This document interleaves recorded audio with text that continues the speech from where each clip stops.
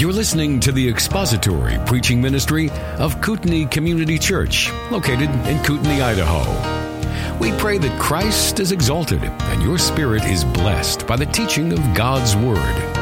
For more information about Kootenai Church, please visit us online at kootenaichurch.org. So we've been studying in preparation for Daniel chapter 7, some ways of looking at the future and being able to understand the beginning from the end and all that is in the middle. And I've been giving this, I'll never give you a disclaimer about the gospel. The gospel is the gospel, and it offends most of the universe, except for the children of the Lord Jesus Christ, the bride of Christ. It does not offend them. But that's a very narrow group. Everybody else is offended by it. So be it. But when we're talking about eschatology, about the theology of future things, there's a number of different ways to line it all up. I believe there are some that are better than others. But we're going to talk this morning about the key differences between dispensationalism and covenant theology. And I'm going to do my best to properly represent covenant theology. First and foremost, it's important to note that both dispensationalists and covenant theologians believe that salvation is found only in the Lord Jesus Christ. There is no other name under heaven by which men are called to be saved. None.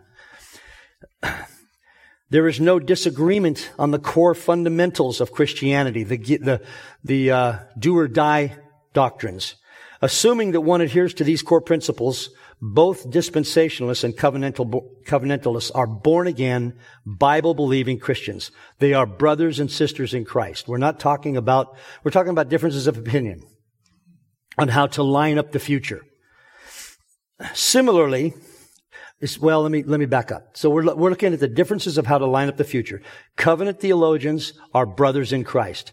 And there is no give and take. There's no better than, worse than. It's just that dispensationalists, of course, believe their method is a better one to hang the future ideals on.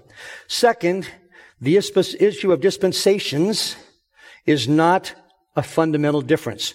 Both dispensationalists and covenantalists, have I invented a word?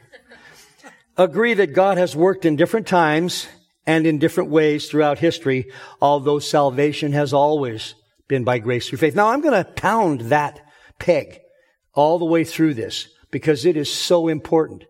It is so important. There's those who believe that salvation is by works. There's those who believe salvation is by, you name all the different methods. It's by grace through faith alone. And both covenantalists and dispensationalists believe that. Differences will be noted in the criteria of a dispensation or on how many there are, but not on the fact that there are different historical time periods in Christian history, in the history of the world, I should say. It's not just Christian history. Similarly, the covenants of covenant theology are not what is most significant to them. Covenantalists believe in essentially 3 covenants. And are we live, as they say? Cool. Okay, we're on C. Vitamin C. There we go.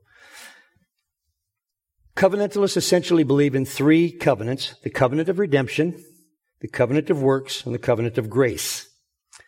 Now, there are differences among the group as to how those all line up, and we're not going to get into all the differences because we would be here for 70 weeks 70 weeks. That's a significant number. Just working on that. So there are differences within the covenant theology camp as to what the covenant should be called, but this is a general outline of the main points of covenant theology. The 2 matters that lie at the heart of the differences between dispensationalism and covenantalism are hermeneutics and storyline. Those are the two important distinctions. So let's start with hermeneutics.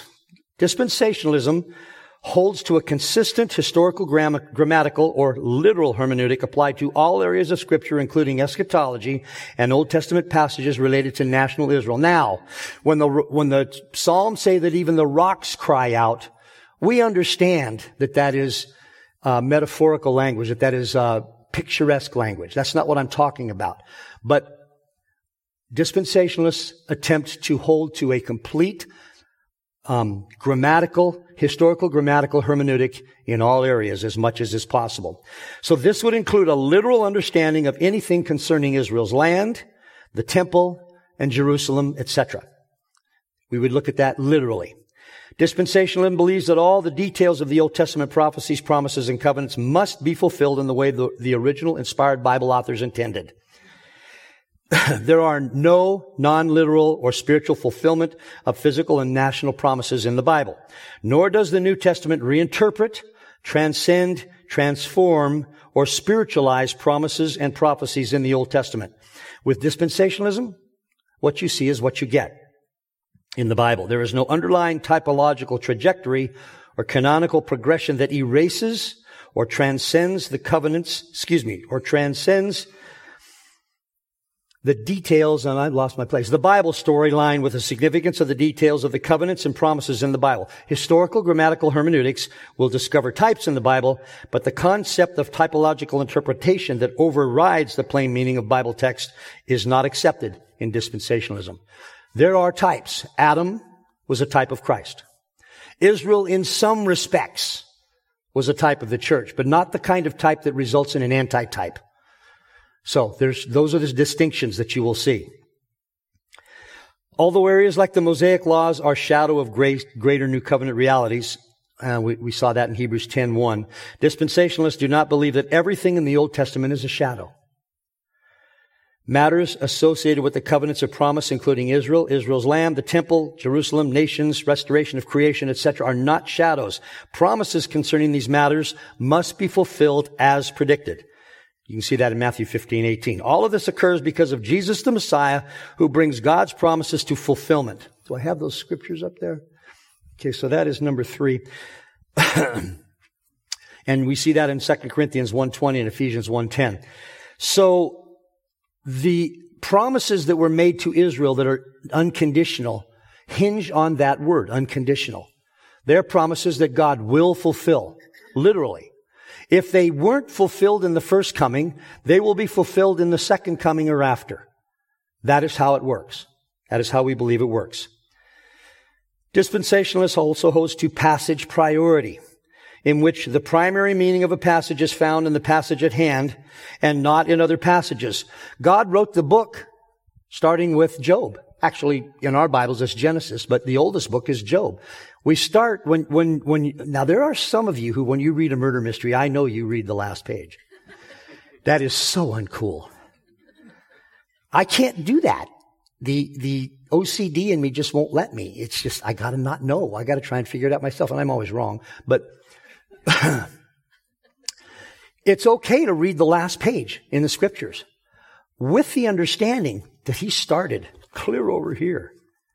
The Bible started here. You read it, and everyone should, as much as possible, read through the scriptures once a year, once every 2 years, something like that. It's a wonderful journey.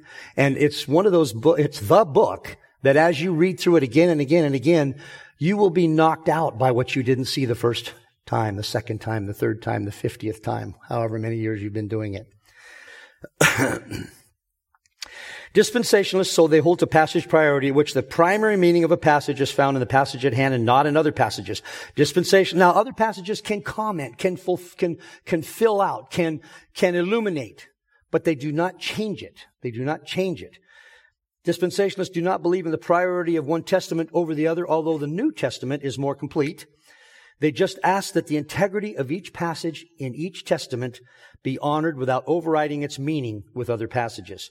The New Testament will offer newer revelation, but it will not contradict or override the meaning of previous passages in the Old Testament. Dispensationalists therefore believe all Scripture harmonizes with all other Scripture. Yes? Well, I hadn't prepared to do that. That's a great idea. But you know what happens when you get bombed with a question like that? And if you could look inside my head right now, you'd see this big blank chalkboard. And every once in a while you hear screech where somebody, have you ever done the chalk thing? Yeah. All right. Who wants to do that? Well, let's look at an Old Testament passage that is occasionally spiritualized. Does one come to mind in this group? I'm sure there are. I'll circle back to that. Yeah. No. No, yeah. Probably before the second millennium. Can I get back to you on that? Really? I'll be glad to do that. And I'll bring some and we'll look at them. That's a great idea. I should have done that. I should have had some examples. Where was I before I was destroyed? Covenantalists also affirm a historical grammatical hermeneutic in many areas of Scripture. But they believe that typological and even spiritual hermeneutics need to be applied to some areas of Scripture, particularly passages involving physical and national promises to national Israel in the Old Testament. These are often viewed as shadows and are transcended by the greater New Testament realities, i.e. Jesus and the church. So, some of the land promises to Israel are transferred to the church or are spiritualized and looked at as blessings that will be given to the church. The land promises were actual land promises.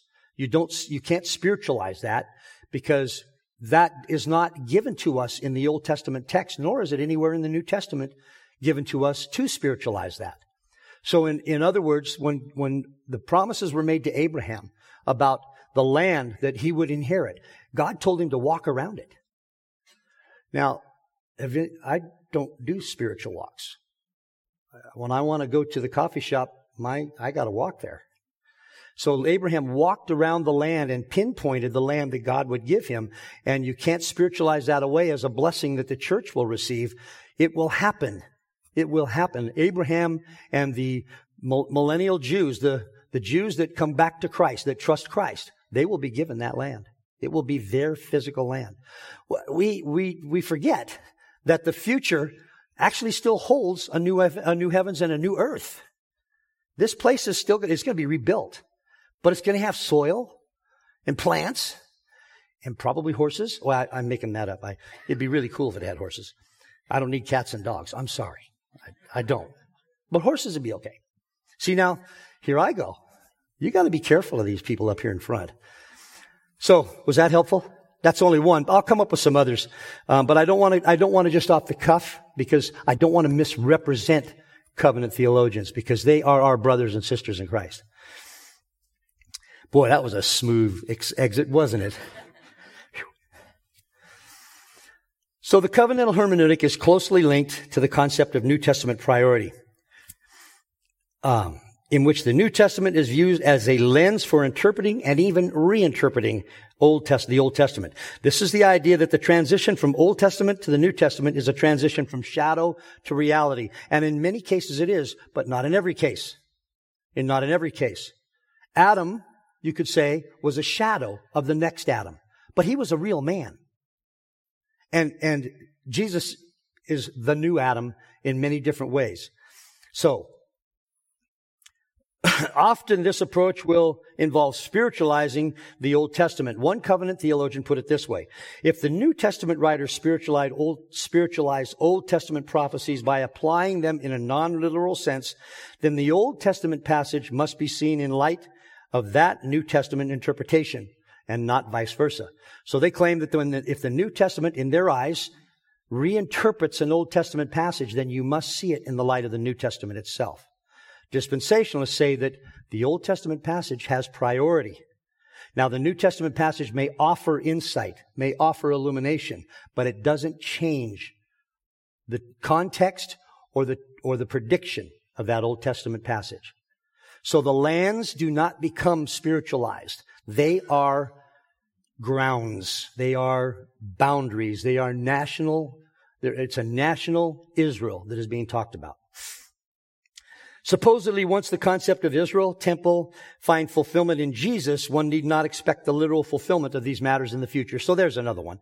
The temple and Israel, Jesus is the true Israelite. And the things in the Old Testament that were to be given to the true Israelites supposedly find fulfillment in Jesus. Well, dispensationalists say that those predictions were made for people. And Jesus is the true Israelite, but they were made for people, future Israelites. To summarize, Many of the differences between the two theologies concern how literal one should be with physical and national promises and covenants in the Old Testament. Dispensationalists view these as realities that need to be fulfilled if they have not been already. So some have been fulfilled, some have not. And they will be, because God promised. Covenantalists often view these as shadows and types that are fulfilled in Jesus with no literal fulfillment of these matters being necessary. And I will mention some the next time I'm here. So those are the ideas behind the differences in hermeneutics. Dispensationalists take a pretty hard historical, grammatical, literal hermeneutic. And covenantalists adopt that with what's called a complementary hermeneutic. And the complementary hermeneutic is one that allows a spiritualization of certain Old Testament texts. And dispensationalists don't see that. Is that clear? Do we understand the difference? Again, this is not to condemn or to belittle. It's just observation. This is observation. In this modern day, it seems like when I watch online, when people have a difference of opinion, they seem unable to have a difference of opinion and still be nice to one another. I tell you what, when I had a difference of opinion with my dad, I was still nice to him. Yeah. Even after he wasn't bigger than me anymore. Because it was pounded into us that back in those days. I don't know if it's a different generation, a different ethic. I don't know what's happened. But the differences are differences of not salvation substance. They are not differences of salvation substance. We've got to remember that. The most important things that the Scripture colors into our lives are things that covenantalists and dispensationalists wholeheartedly agree on. And that has got to be the basis of our relationship. The second major issue is the storyline. The second other major difference between dispensationalism and covenant theology deals with the Bible's storyline. The nature of the Old Testament promises and covenants, the identity and role of Israel, and God's purposes and the identity and role of the church. What has been fulfilled with Jesus at His first coming and what remains to be fulfilled in His second coming. So the two main storyline differences regard the nation of Israel's role in God's purposes, and number two, whether there will be a mediatorial kingdom phase to God's kingdom program on the earth after this present age, but before the eternal state. Covenantalists, and again, I'm trying to properly represent it. I know we have some in the church. They're blessed brothers and sisters. I'm just hoping I'm not misrepresenting anything. So, they generally believe Jesus as the true Israel, and they believe that the Old Testament promises to national Israel in the Old Testament are shadows that find fulfillment in Him. They generally further believe that when believers become united in Christ, they join Israel as well. Thus, the concept of Israel expands to include Gentiles. This culminates in the church in Jesus being the new or true Israel. At this point, there would be no need for a restoration of national Israel since Jesus is the true Israel. And the church in Jesus is now Israel. That is the belief. One of their generalizations. They further recognize the not yet aspect to Jesus' reign. They rely heavily on first coming fulfillment of Old Testament promises and covenants. For most covenantalists, the Davidic millennial reign and the reign of the saints is occurring from heaven now, with us currently being in Jesus' messianic kingdom. I could go into multiple reasons why I think that's untrue, but it's something that I'm not going to hammer here. I just want us to be aware of that difference. They believe that the Davidic millennial reign is happening now. Further, most of them, not all of them, but most of them. Further, covenant promises from the Old Testament are currently being fulfilled, so there is no need of a future earthly reign of Jesus, since this age is the era of fulfillment and reigning. And if that's written up there as R-A-I-N, yeah. Well, I use dragon, naturally speaking, because I type at the speed of a dying turtle in a windstorm. And sometimes it doesn't hear the correct context. David. Can you say what numbers you're on? Sure. I'm on 4. I'm on 4E, 4B, excuse me. I think you want to go, let me look here. Back up. 4B. Or dog. Yeah, D. I don't know where I'm at, but these guys do. See the raining? What do you think? That just, I want to fix it now, but I can't. So when you see me up here circling things, now you know what I'm doing. I go over this, I read over this, I study it, and I still miss stuff. I used to be what are those guys that check? Yeah. Number 5. I got that right. Dispensationalists believe in and celebrate the identity of the Lord Jesus Christ and His role as the true Israelite, but this does not remove the significance of the nation of Israel. They can both have wonderful significance. They both can. Isaiah 49:3-6 teaches that the true Israelite, Jesus the Messiah, involves a role of service for the nation. God's ancient plan for the nation Israel is to have a mission of service, and leadership to the nations is outlined in Genesis 12:2-3 and Deuteronomy 4:5-6. Nations will exist in the coming messianic millennial kingdom. If you look at Isaiah 19:24-25, you can't miss it. Revelation 19:15, you can't miss it. It talks about nations existing. And thus Israel will have a role to the nations during this period of time under the headship of Jesus the Messiah. National Israel is still significant. The church does not supersede or replace Israel in God's plans. The church is the instrument for the proclamation of the gospel of the kingdom in this age, but Israel will still have a role to the nations when Jesus returns to reign over the nations. In Revelation chapter 19:15 is one place we see that. The church in this age will also participate in Jesus' rule over the nations. Revelation 2:26-27 and 3:21. We won't be floating around on clouds with little crowns on our heads playing harps. That was actually a theology, I think, that was propagated by a song written by Esther Ruthoy. A harp, was it a harp, a crown, something? I can't remember what the words are, but we will be busy. For those of you who like to work, you're going to be busy. You're going to have things to do, places to go, people to see, contracts to sign. Well, maybe not contracts to sign. It will be a wonderful eternity. It won't be a lazy eternity. It will be a busy, welcome eternity. Number 6, different from covenantalists, dispensationalists do not believe the concept of Israel expands to include Gentiles. There's a difference here. The concept of the people of God expands to include believing Gentiles alongside believing Israelite. God's plan does not include that believers become Israel. There will be ethnic diversity in the people of God, since Israelites and Gentiles do not lose their ethnic identities. They're still called those things in Scripture after the second coming. Even in the eternal state, the people of God are referred to as the nations. Revelation 21:24 and 26. That doesn't change. A key and important component of the Bible storyline, according to dispensationalism, is the coming earthly kingdom in which the last Adam and Messiah will rule the earth successfully for the glory of God.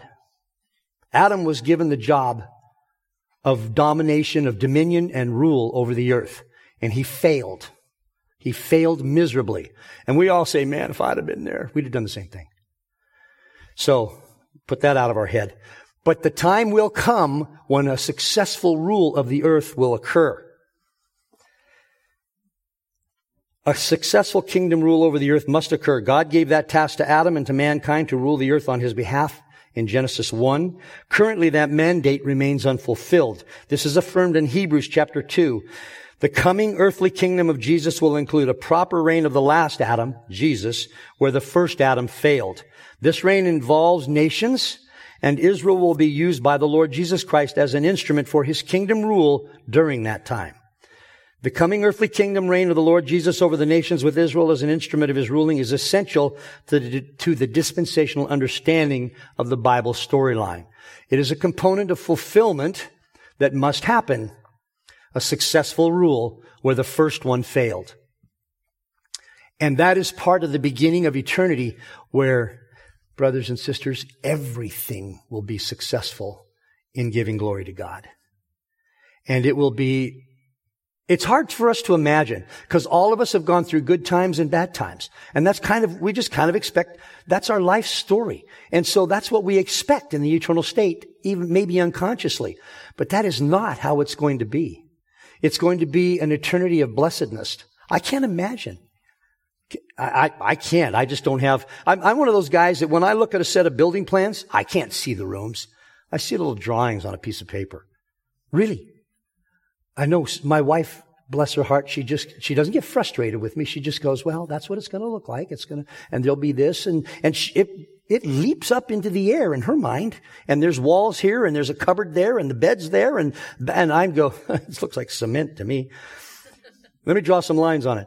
Okay. That's what I run into with this too. It's my sinfulness. I know by faith it's going to be wonderful. But if I look at my track record, I go, how can it be?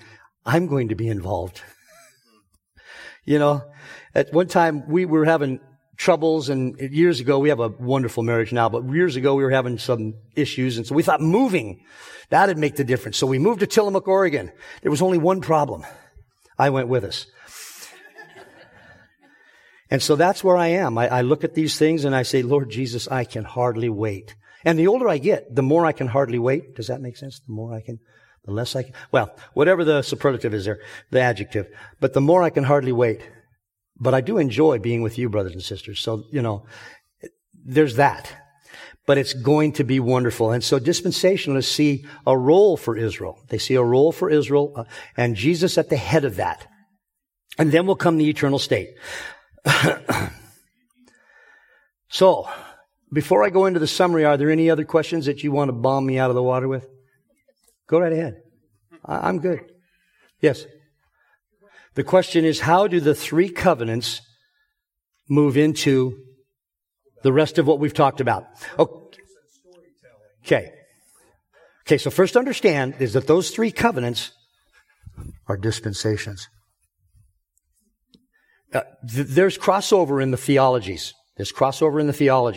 Because we would agree that there was a statement about redemption in Genesis chapter 3. And thus began a time when the perfect earth ceased. Now, dispensationalists have different dispensations that lead different periods of time. They go along and along and along, and we're currently in the dispensation of grace. The covenant of grace. Two different names for essentially the same concept. The difference comes in when we look at an Old Testament prediction about Israel. And in the New Testament, there's a verse or a section of Scripture that illuminates that Old Testament prediction. And dispensationalists say the promise is still made to Israel, and it will be fulfilled to Israel. There may be some additional blessing to the church, but the promise that was made to Israel about the land, for example, will be fulfilled to Israel about the land. The covenantalists sees a spiritualization, many of them see a spiritualization of that promise, and it is given to the church. The church takes the place of Israel. That's where the differences occur in the hermeneutical understanding of how the Scripture plays out. So this is the best one that comes to mind. The land will be given back to Israel. It won't be a spiritualized blessing that will be given to the church. A Deuteronomy 28 blessing, if you will, that will be given to the church. It will actually be a physical plot of land that Abraham walked around that Israel will be given. That's one of the differences in hermeneutic. Okay? Does that help? Okay, so I got to do this from the fly. Jen Psaki would be ashamed of me, but is that how you pronounce her name? Psaki? I want to be fair. The covenant of redemption originated in Genesis 3. We would say, dispensationalists would somewhat agree with that. Things changed, Jim. The agreement made within the Trinity prior to history. It was eternally made in eternity past. Yeah, easy for me to say. Did you catch that? Genesis chapter 3 is where, generally speaking, we will see that redemption is described. How redemption will occur. Jesus will subdue Satan, will destroy Satan. The covenant of works, again, is one that unfolds within the covenant of redemption. The covenant of grace, again, one that unfolds, as Jim pointed out, within the covenant of redemption. But they come at different times in Scripture. And the difficulty is that there's crossover. We believe that we believe in the Mosaic covenant, that it happened in a particular period of time. And the ceremonial portion of that was done away with by Jesus. So Titus chapter 1 verse 2 says, in the hope of eternal life, which God who cannot lie promised long ages ago. So that's where the hermeneutic proceeds from. It's another situation where it's a hermeneutic, but it doesn't seem to have the kind of basis we would look for in a literal understanding of Scripture. Or it should be kept in context. Walter Martin used to say a text without a context is a pretext. Yeah. So, pretexts are hopefully something that dispensationalists will eschew. Here's a King James word for you. Yeah. If I said that to Dragon, I don't know what would come out, boot. So, at any rate, thank you, Jim. I clearly haven't studied covenantalists as much as I need to, I guess. But Jim has. Any other questions before we look at the summary? So to summarize, the primary meaning of any Bible passage is found in that passage and the surrounding context. The New Testament does not reinterpret or transcend Old Testament passages in a way that overrides or cancels the original authorial intent of the Old Testament writers. So whatever the intent of that author was in the Old Testament, that stands. The New Testament may give flesh to it, may illuminate it, but it will not change it. It will not change it. These are summaries of dispensational belief. Number 2, types exist, but national Israel is not an inferior type that is superseded by the church. It is a different type. It is a different type. And we can look at the same thing with roles. Men and women are equal, but they have different roles. Their roles were prescribed from time immemorial past, and they have continued to this day. They are different, but they are not superior, inferior. Number 3, Israel and the church are distinct. Thus, the church cannot rightly be identified as the new/true Israel. Number 4, spiritual unity and salvation between Jews and Gentiles is compatible with a future functional role for Israel as a nation. Jews and Gentiles are being saved today, can be saved today, and in history past. But it doesn't change the role of Israel in the future. It simply adds to the body of believers, the fixed body of believers. Number 5, the nation Israel will be both saved and restored with a unique functional role in a future millennial kingdom upon the earth. And no, not every single Jew will be saved. It is a statement about the nation Israel. That nation will change its mind about the Messiah. If I can say it that way. Today they do not believe Jesus is the Messiah. National Israel does not. As a matter of fact, they think it's heresy. And they don't like it at all. But there will come a time when they will be regenerated. They will change their mind about that. Number 6, there are multiple senses of the seed of Abraham. Thus, the church's identification as seed of Abraham does not cancel God's promises to the believing Jewish seed of Abraham. Both of those exist. The church's identification as the seed of Abraham results in certain promises, certain blessings. But the national Israel identification as the seed of Abraham, the believing Jewish seed of Abraham, has some other promises that they will be given after the second coming. Thank you for listening to the latest podcast from Kootenai Church. If you'd like to learn more about Kootenai Church or to donate to our church ministry, you can do so online by visiting kootenaichurch.org. We hope you enjoyed this podcast and pray you'll join us again next time. Once again, thank you for listening.